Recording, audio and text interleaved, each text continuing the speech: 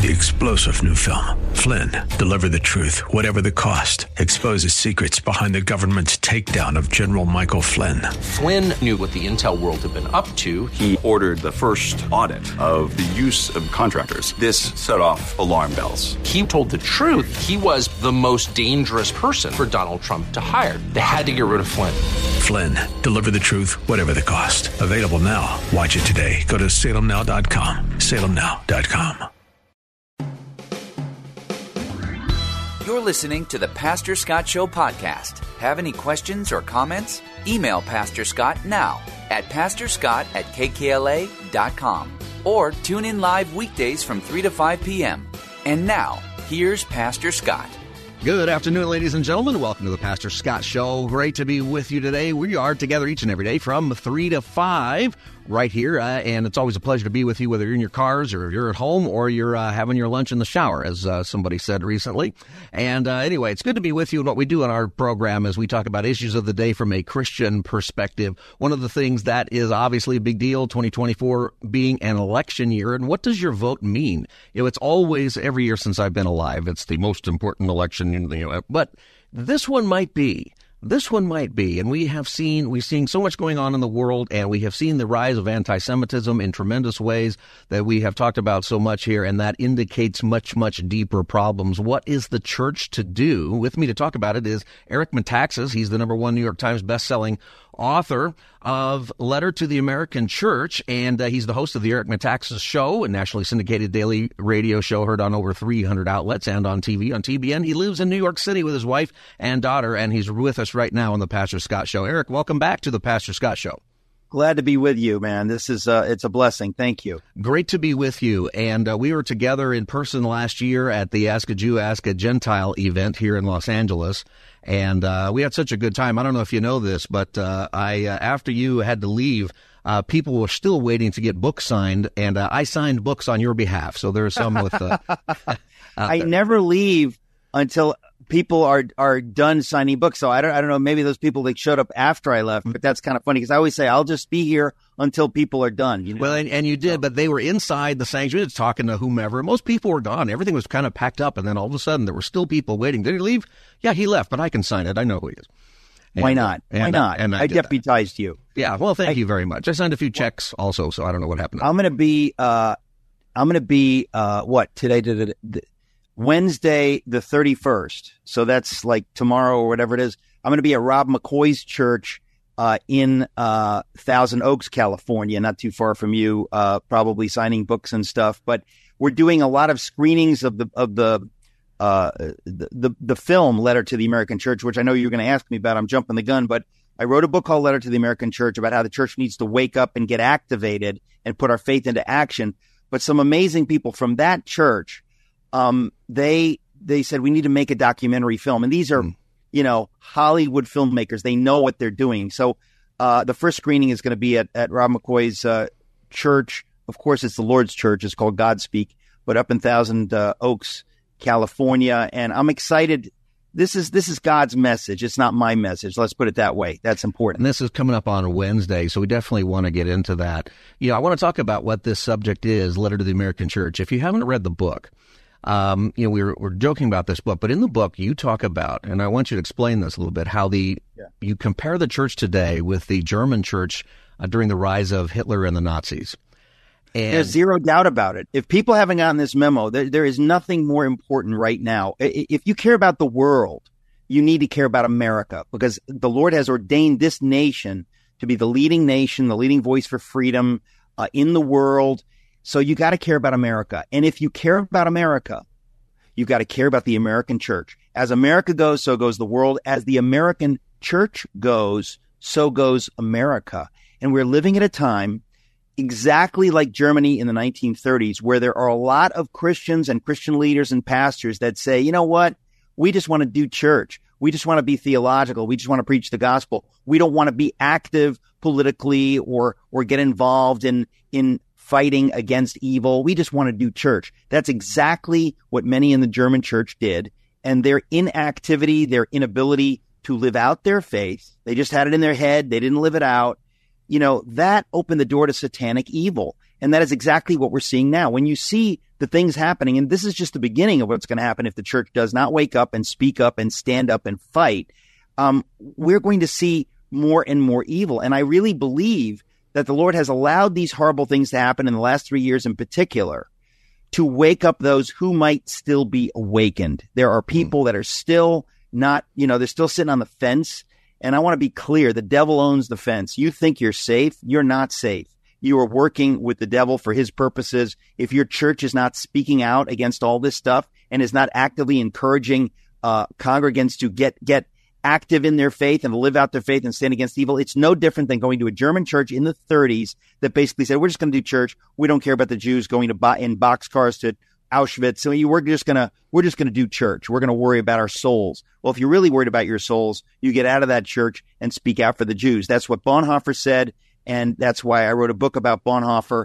And this book really makes the connection. That's what God is saying today. And he gave us the warning of what happened to the church in Germany in the 30s for such a time as this. It's an urgent message. Have you felt like since you wrote the book and then this has been in the discussion for a lot of people before, and I thought people kind of said, it's sort of like it, sort of not. But I think, and I want to know what you think, did that change? Do you think more people woke up after October 7th and the idea of anti-Semitism became much bigger and educated people and the elite?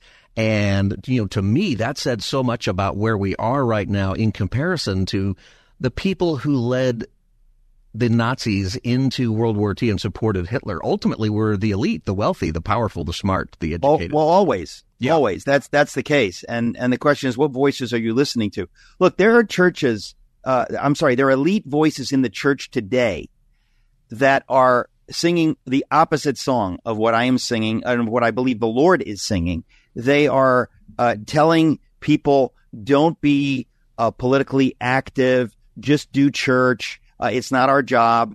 And I just want to say that's not biblical, folks. That is not biblical. The Lord calls us to speak out against evil, to fight for what is right and good and true. You look at the abolitionist movement in America. That was Bible-thumping Christians. That's right. Who, because of their faith in Jesus, said we must take a stand against slavery, against pro-slavery candidates. We're going to get politically active. We need to defeat this because this is the Lord's will. The Lord's principles are against chattel slavery. We need to speak up. There were voices in the church then that said, oh, no. Don't take sides on that. Don't be political. Just preach the gospel. Just do your little church thing inside your little church. That's what the devil wants you to do. You guys say, keep your side of it over there and we can have our side and everything will be fine. Yeah, no, it's so dark. But the worst thing really is, it's one thing to know that these elite voices are saying these things, but where, do you go to church? People listening to my voice right now, where do you go to church? Do you go to a church that is in the battle, or has it said, well, we don't, we've got people on both sides here. We don't want to get too political. I had a pastor that I have known. I haven't confronted him with this, but I heard him preaching and he said, you know what? He says, we don't need to worry about who the president is because we know who the king is. And I thought, what a horrible religious cliche. Because you know who the king is should make you care doubly about who the president is, because the president, who is elected president, is going to affect the lives of millions, and we are commanded to love our neighbors. And so if you have a vote, if you have a voice politically and you don't exercise it, there are going to be people elected who are going to do evil things. They're going to enact wicked policies that are going to harm people. You need to care. Christian, you need to care. And by the way, most of the world already knows that. And I think the church is supposed to lead on this. And if we don't lead on this, if we don't get activated politically and in every other way, everything that we think is going to be there is going away. It's already going away. And I think a lot of these wicked things that have happened, including October 7th, the Lord is allowing to wake up those who can still be awakened. It's a horrible thing to see these things, but I think that it's just a foretaste of what is to come if the church does not finally wake up. It is urgent. It's why I want to say to people, go to the website, lettertotheamericanchurch.com. You can do a free screening in your church if you sign up at the website, lettertotheamericanchurch.com. It will be available on Epoch TV. It's EPOCH, epochtv.com. But this is urgent because there's so many still sleeping, so many still attending churches that are doing nothing. And God is a judge. I want to say God is a judge. And if you're going to a church that's doing nothing and you're just giving your tithe and your time and you're not part of the battle, it's like being a German going to one of those churches in the 30s that, the Jewish people were being targeted for destruction. And so-called Christians said, oh, it's not my job. It is your job. Bonhoeffer said it's your job. And, we look at that story and we go, oh, I would have been right there with Bonhoeffer. Well, are you there today? Are you standing against the various kinds of evils? And we know what they are. We don't even have time to enumerate them. That's right. Satanic evil in our time, an open border that is just going to erase the United States of America. I mean, it's a preposterous thing. We're supposed to care for the stranger, obviously, but to say that, oh, borders are racist, defund the police, this always harms the very people we're supposed to care about. The disenfranchised, the poor, they're the ones whose lives are destroyed. They're the ones whose cities are destroyed.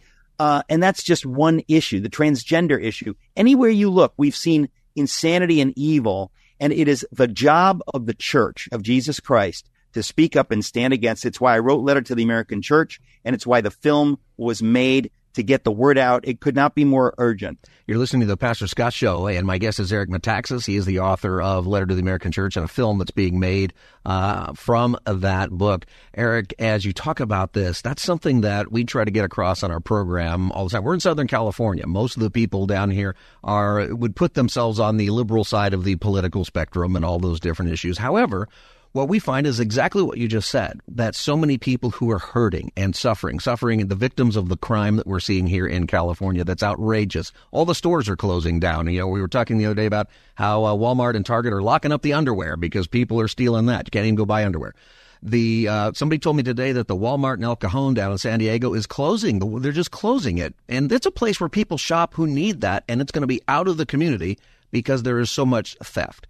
We have the transgender issue and the gender issues and the idea of our state suing school districts. The state is suing school districts for passing rules that say you have to let parents know if their child is transitioning, which can include getting medical, lifelong medical attention, all this kind of stuff. You're not allowed to tell the parents.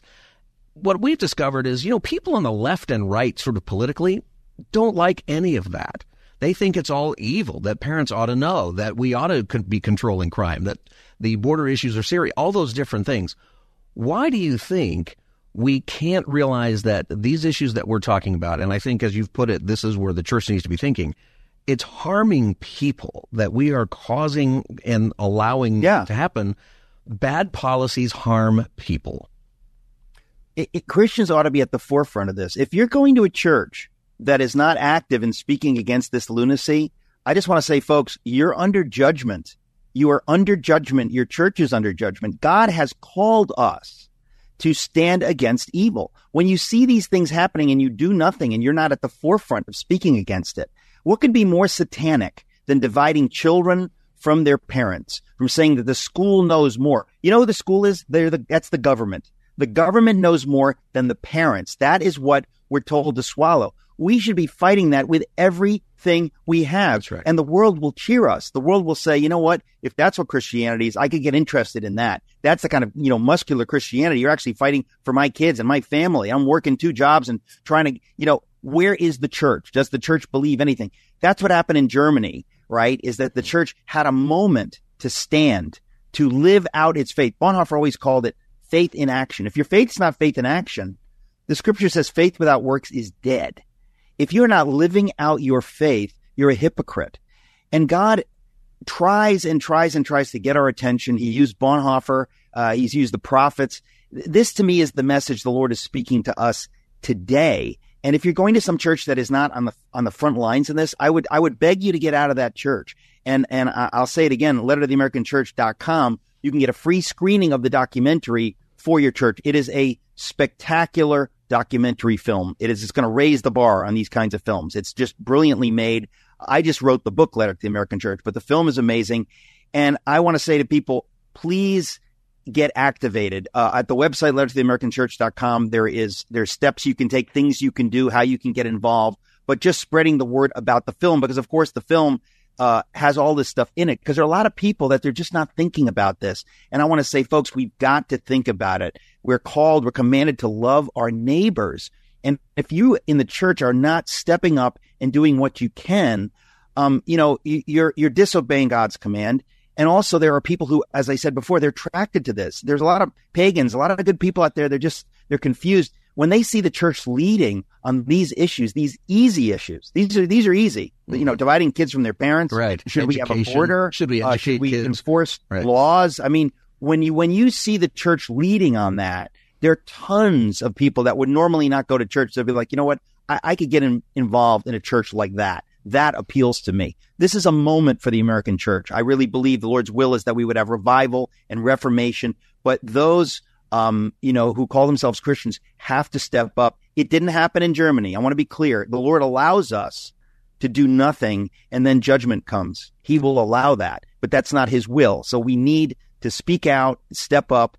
And again, we made the film to try to wake people up. lettertotheamericanchurch.com. You can find out how to get a free screening at your church or all kinds of other stuff. But there's an urgency to what I'm saying that it's inescapable. You said before, is this the last election?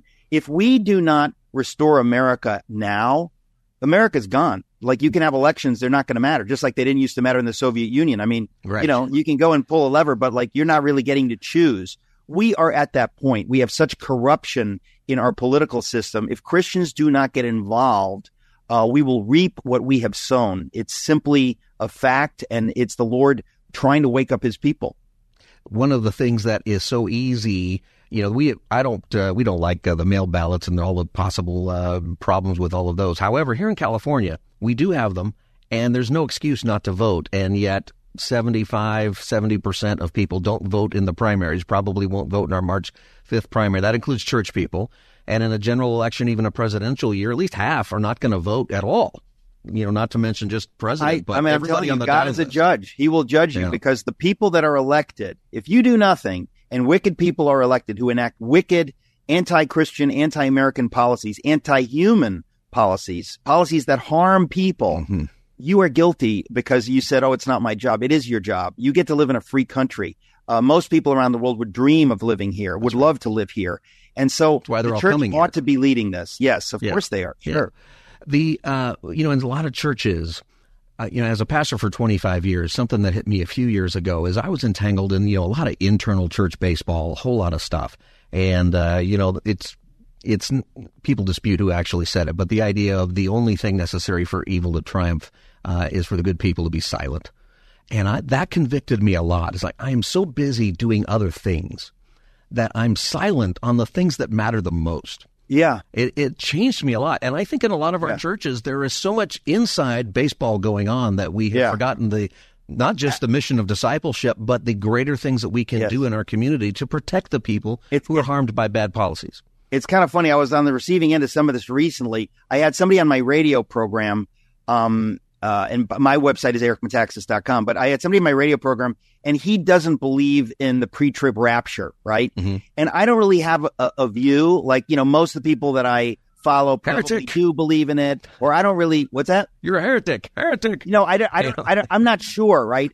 I'm not sure. Right. But he was making a point on my program, and I was agreeing with the point that a lot of times people who have that view, and again, some of my best friends have that view, and I don't even disagree with that view, but what it can lead to, every good thing can lead to something bad. And so some people say, like, well, you know what? It's all going to burn. We're going to be raptured out of here. We don't need to care about this world. And obviously, my heroes like Pastor Jack Hibbs, he has a pre-trib view, but he doesn't believe that we're not supposed to do anything. But I was talking about how there are people, they have this kind of like sort of religious, overly religious in the negative sense view, like, it doesn't matter. The church will be raptured out of here. And so I don't need to care about this world. And I was not really making a point about my eschatology, but I was making the point that there are people who have that view who use it as an excuse. Again, most of my friends don't, but there are people who use it as an excuse to do nothing and to say it's not the church's job to care about this world.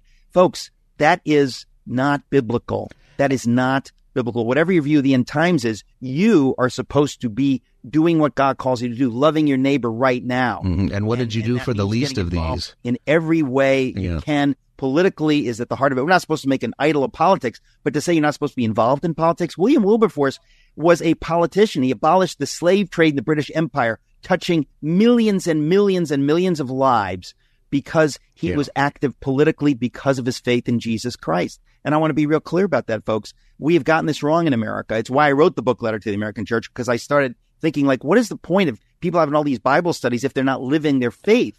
If you're not living it out, if you're just talking about it, it's pretty useless. You've got to live it out. Yeah. That's scriptural. That's biblical. Eric. And we have missed that. And so that's why I wrote the book Letter to the American Church. And that's why we made the film Letter to the American Church. Eric, I really appreciate you being with me. We can go on about this, and maybe we'll have you on again this year because there is so much at stake right now. And I hope that what people hear is that, we talk about the end times. When Jesus says, what did you do for the least of these? Maybe part of that is vote. Did you care about the policies that are impacting people's lives? Like, it's so easy to get it in the mail and spend some time and do that and think about policies. Eric, give us the website once again for the film. You'll be out here Wednesday. LetterToTheAmericanChurch.com, LetterToTheAmericanChurch.com. All right, Eric Metaxas, thanks for being with us on the Pastor Scott Show today. Man. Thank you. God bless you. We'll be back as the Pastor Scott Show continues. Stay tuned.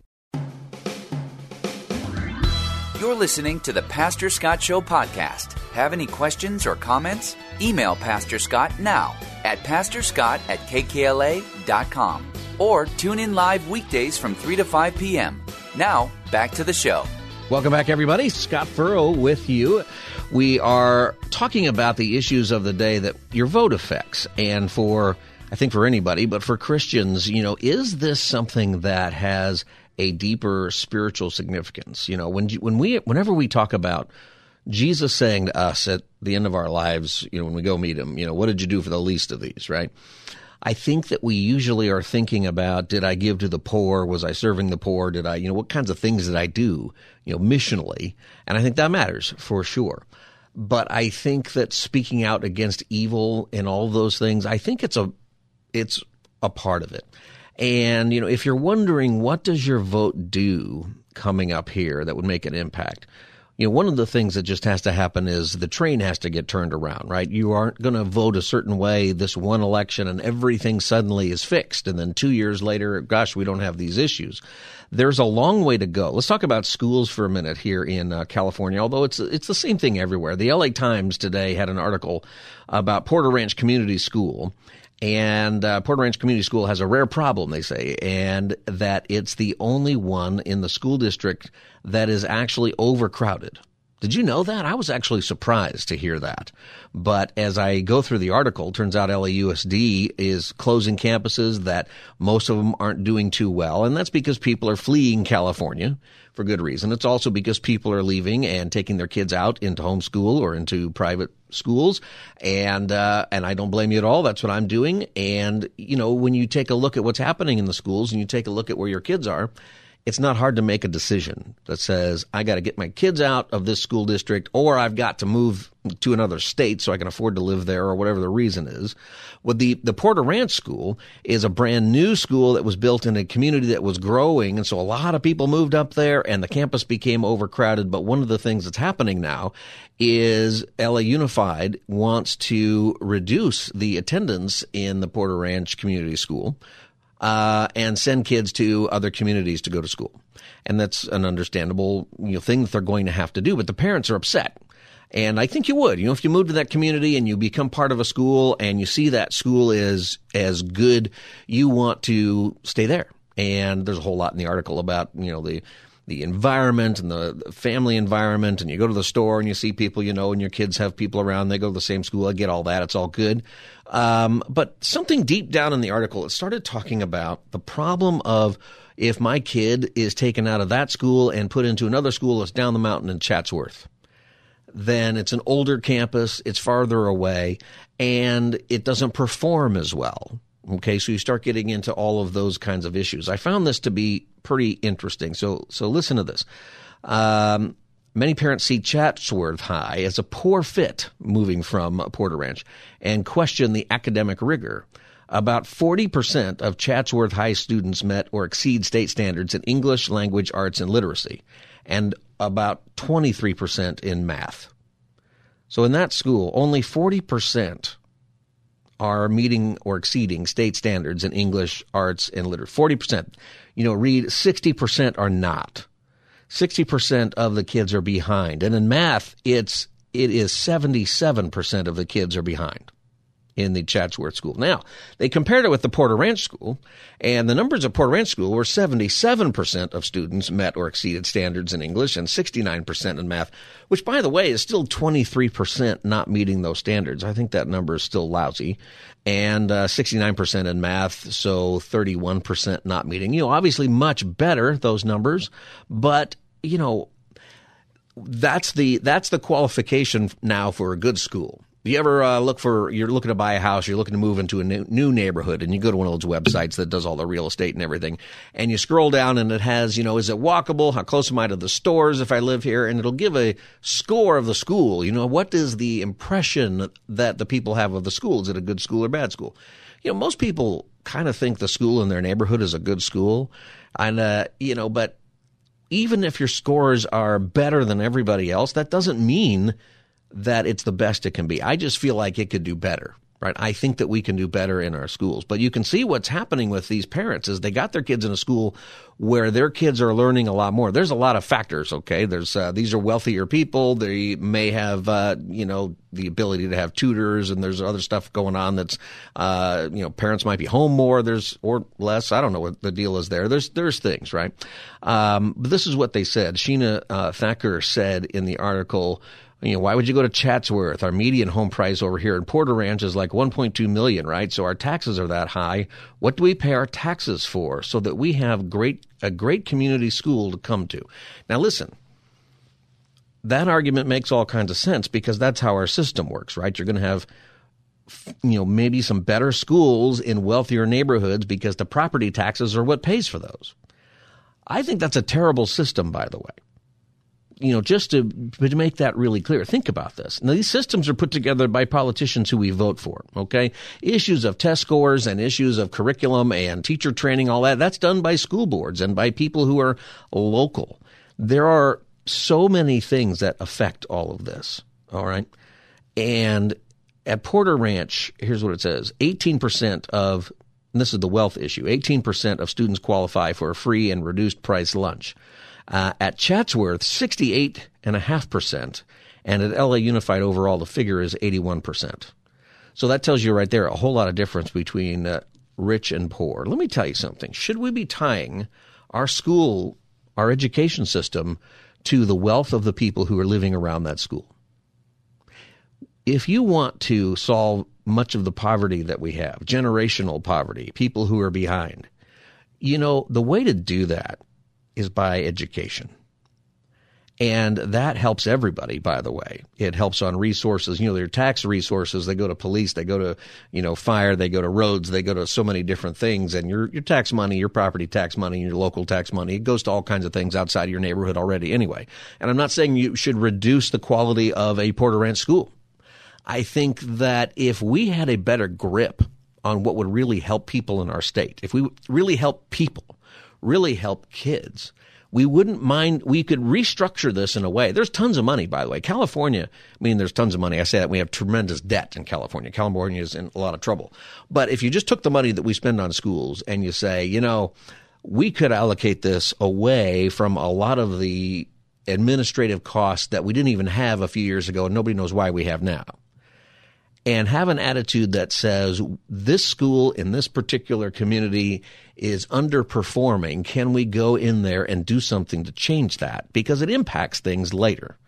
I believe that would be better. See, your voting, though, has to do with that because there are plenty of people out there who would think that way or think differently. There might be some people with a great solution out there. But what we tend to do with our voting is we keep voting for the same people, right? They might have a different face and a different name on the ballot, but they have the same philosophy. And when we see something failing, and especially when we're talking about failing kids, and then we see that there are other agendas, agendas that are not about math and science and reading and writing, then you really have to ask, are we actually interested in what's best for the schools and best for the kids? Are we really a people who understands that we really want to deal with these subjects? See, education is everything for people. Being able to read and write at an adult level and getting there, whatever that is, okay? I'm 52, but I read at a 53-year-old level. That doesn't make any sense, right? But you don't want to be, 35 and you read at a 6th grade level. And some of you listening, that's kind of where you're at, or that's where your kids are going, right? That is what the schools are in large percentages putting out. This is just something that is a fact. Being able to read and write at an adult level means you will always be employable. Now, there are other things that can make you unemployable. Your attitude, personal problems, and addictions, there are things, okay? But otherwise, if you just learn to read at a normative level, and you can write with comprehension and clarity at a normative level. You don't have to be T.S. Eliot. You don't have to be Thomas Jefferson. You don't have to be somebody who's just writing the most brilliant stuff out there. I have no idea why I said T.S. Eliot. I couldn't quote you a thing that he had to say. But if you can just do that, you know what you have is you have opportunities to succeed. And you'll be able to compete. And there's always competition. We try to say, it's not competition. No, there's always competition, but you'll be able to be there. And some people will do better, some people will not. And you want to find the place where you're really good at it, and you want to find places where you're not so good and avoid those areas. But if you don't have the basic skills, and what I'm saying, I don't even want to personalize it to you. If we're not teaching that to our kids, how do we expect our cities to do better? How do we expect our schools to do better? How do we expect our entire country to do better? We're in competition with the world when it comes to trade, when it comes to building products. And all that translates, by the way, into jobs and food on the table and health care. All of those things fit into it. And our country is a lot smaller than some of the countries, a couple of them that we are participating with. India has more honor students than we have students. Did you know that? That's how big that country is. And they have more honor students than we have students altogether. And we need to think about that when it comes to trade and jobs. And not to put India down, good for them. They're working really hard. They're 100% fluent in English, by the way, that crowd of kids over there. Good for them. It's building that country. They've got a lot of problems internally with a whole lot of different stuff. All right. But the education is going to help them in the world stage for sure. And if we don't see it that way, it's going to affect food on the table, food for our kids, poverty, generational poverty. Do you realize that? It really does. When we come back, I'll play a couple of clips from a school board here in the U.S. That's a typical thing that's happening at school boards, even in a state that is below average, and what kinds of things are going on. And this is why we have to pay attention and not just sort of wring our hands. You get to vote. And if we start voting for people who care about the right things and care about education, care about the kids in ways that actually impact, it's going to make a difference. The number is 888-528-2557, 888-528-2557. Give me a call if you want to join the conversation right now, 888-528-2557. This is the Pastor Scott Show. You can follow us right now on socials, Facebook, X, Twitter, TikTok, all of them at Pastor Scott Show. Look us up now and follow us at Pastor Scott Show. We'll be right back. You're listening to the Pastor Scott Show podcast. Have any questions or comments? Email Pastor Scott now at pastorscott@kkla.com or tune in live weekdays from 3 to 5 p.m. Now, back to the show. So my point would be that we never notify a parent on these issues unless the child's life is in danger. And then I think we have to err on the side of implied consent, that if we need to, we have to. If I know this student truly is suicidal, they've attempted, I'm going to notify the parents. Actually, you're not probably notifying anybody. The hospital and the emergency services are going to handle all of that.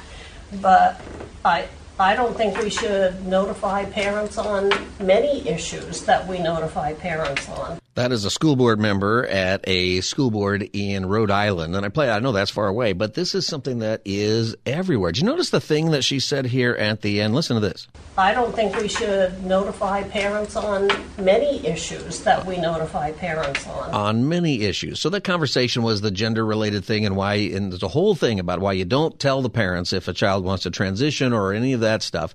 And she was advocating for why she's against all of that. And the thing is earlier, if we have time, I want to get to your calls, but I've got the clip where she says they're going to kill themselves if you tell the parents.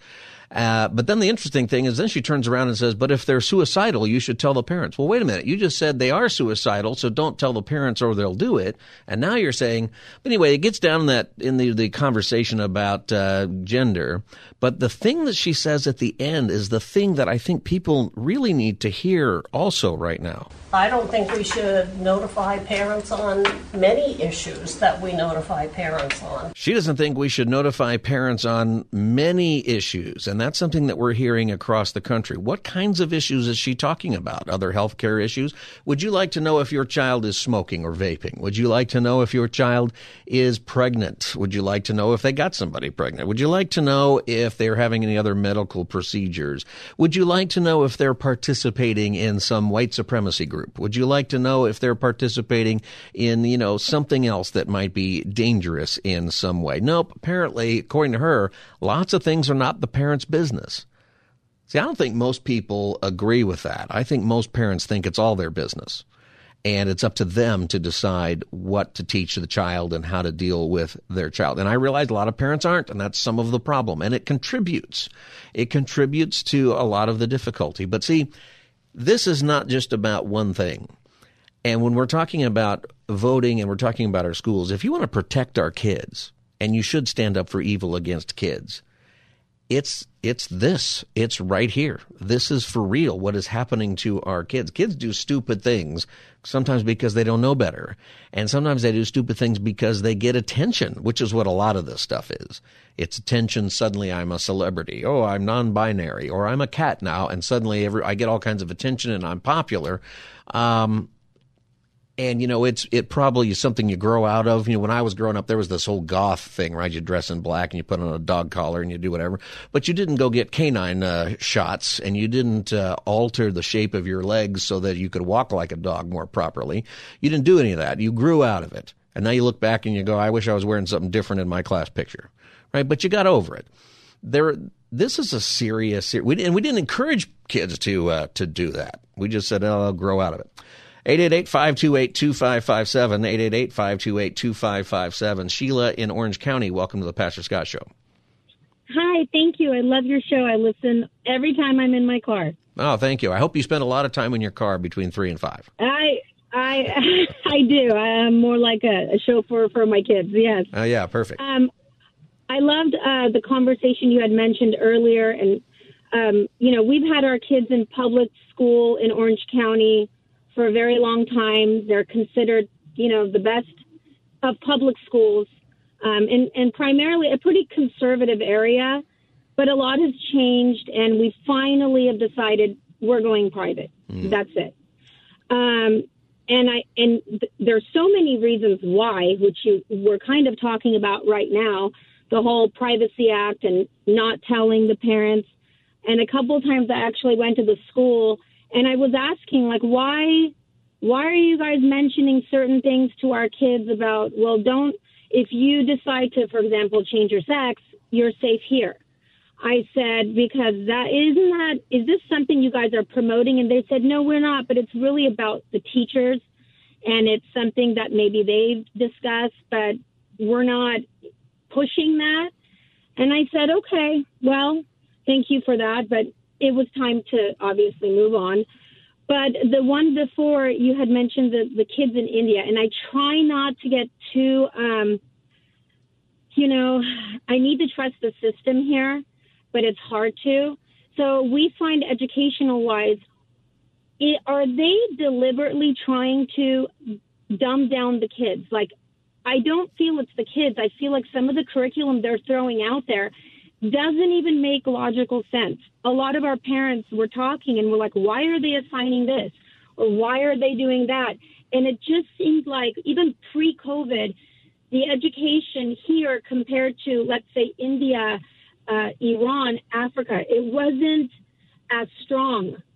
So I'm almost wondering, is this and I don't want to get conspiracy theorists, but are they trying to uneducate the kids so they're raising them more like, you can graduate and go work for a company. You can graduate and go work for these people. I don't feel like they're wanting them to be wealthy entrepreneurs. Well, I think without getting into conspiracy theories, there's definitely agendas, right? What we just played is an agenda. And, I looked up Rhode Island schools just because I wanted, and they're terrible, right? It's like nobody can read in your state. And yet what you're focused on is not, this is what you're focused on. And these are kind of your liberal blue state things. There are red state things where what the school boards are focused on are other things that still aren't education, right? And I would argue that it is something that we need to do for our children of all ages and whatever their background is to educate them. Because it's how you live your life. It's because it's how you build a country. So that's what they're doing in a lot of these other countries is they look at us and they go, you guys are in trouble, economically because you're not educating your kids. Now, we have a lot of educated kids, right? Whatever the percentage is, the 40% at that school I mentioned at Chatsworth that is proficient, those kids are going to be fine. Right? And I mentioned yesterday my kids, my older son's in one of those robotics groups, and the room's packed full of kids.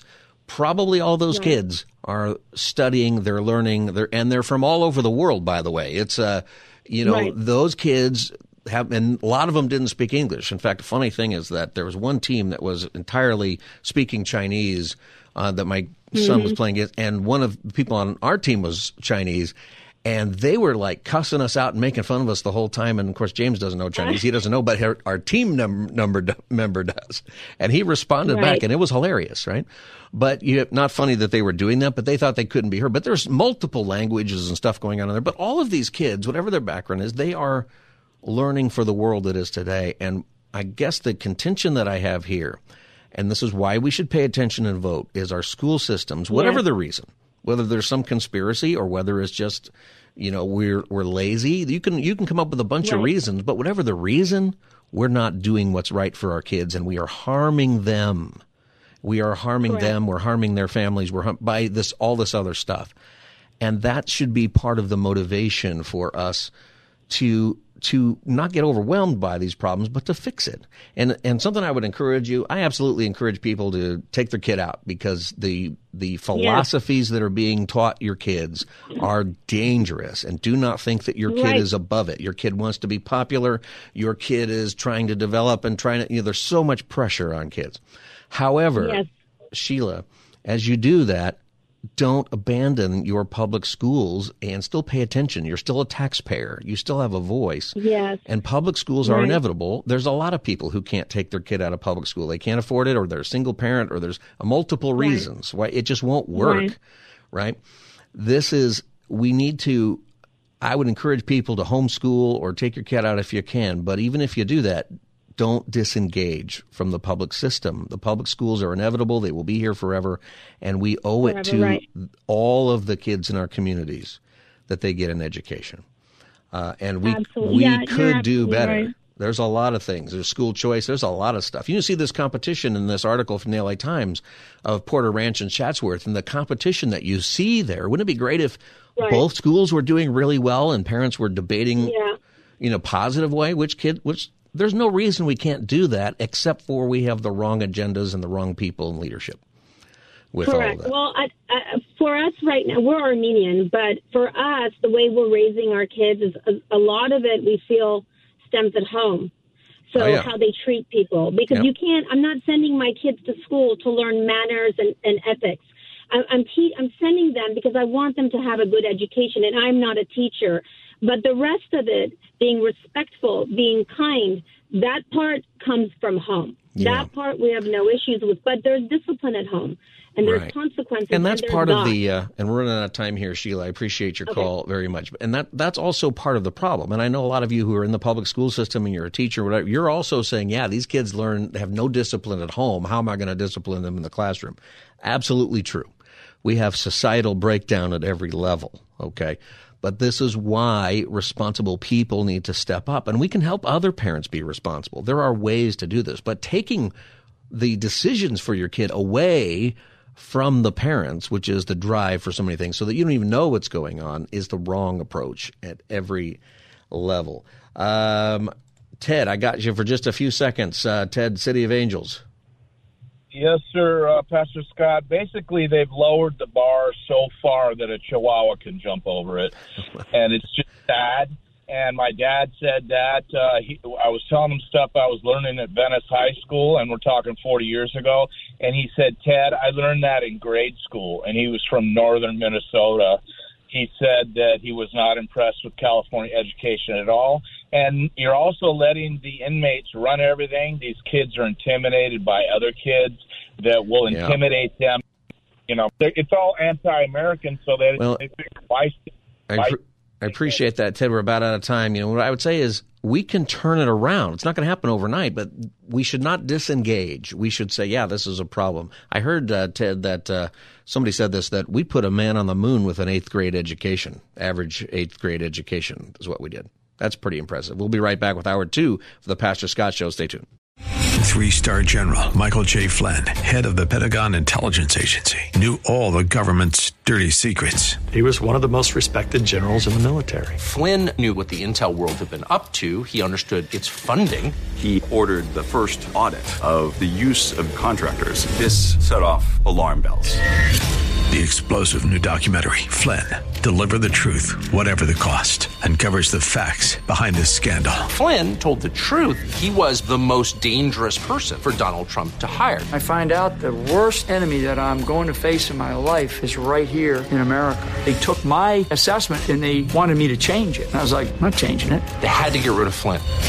With in-depth interviews, archival footage, and never-before-seen personal records of the man behind the headlines. I just felt like I was drowning. Flynn, Deliver the Truth, Whatever the Cost. Available now. Watch it today. Go to salemnow.com. salemnow.com.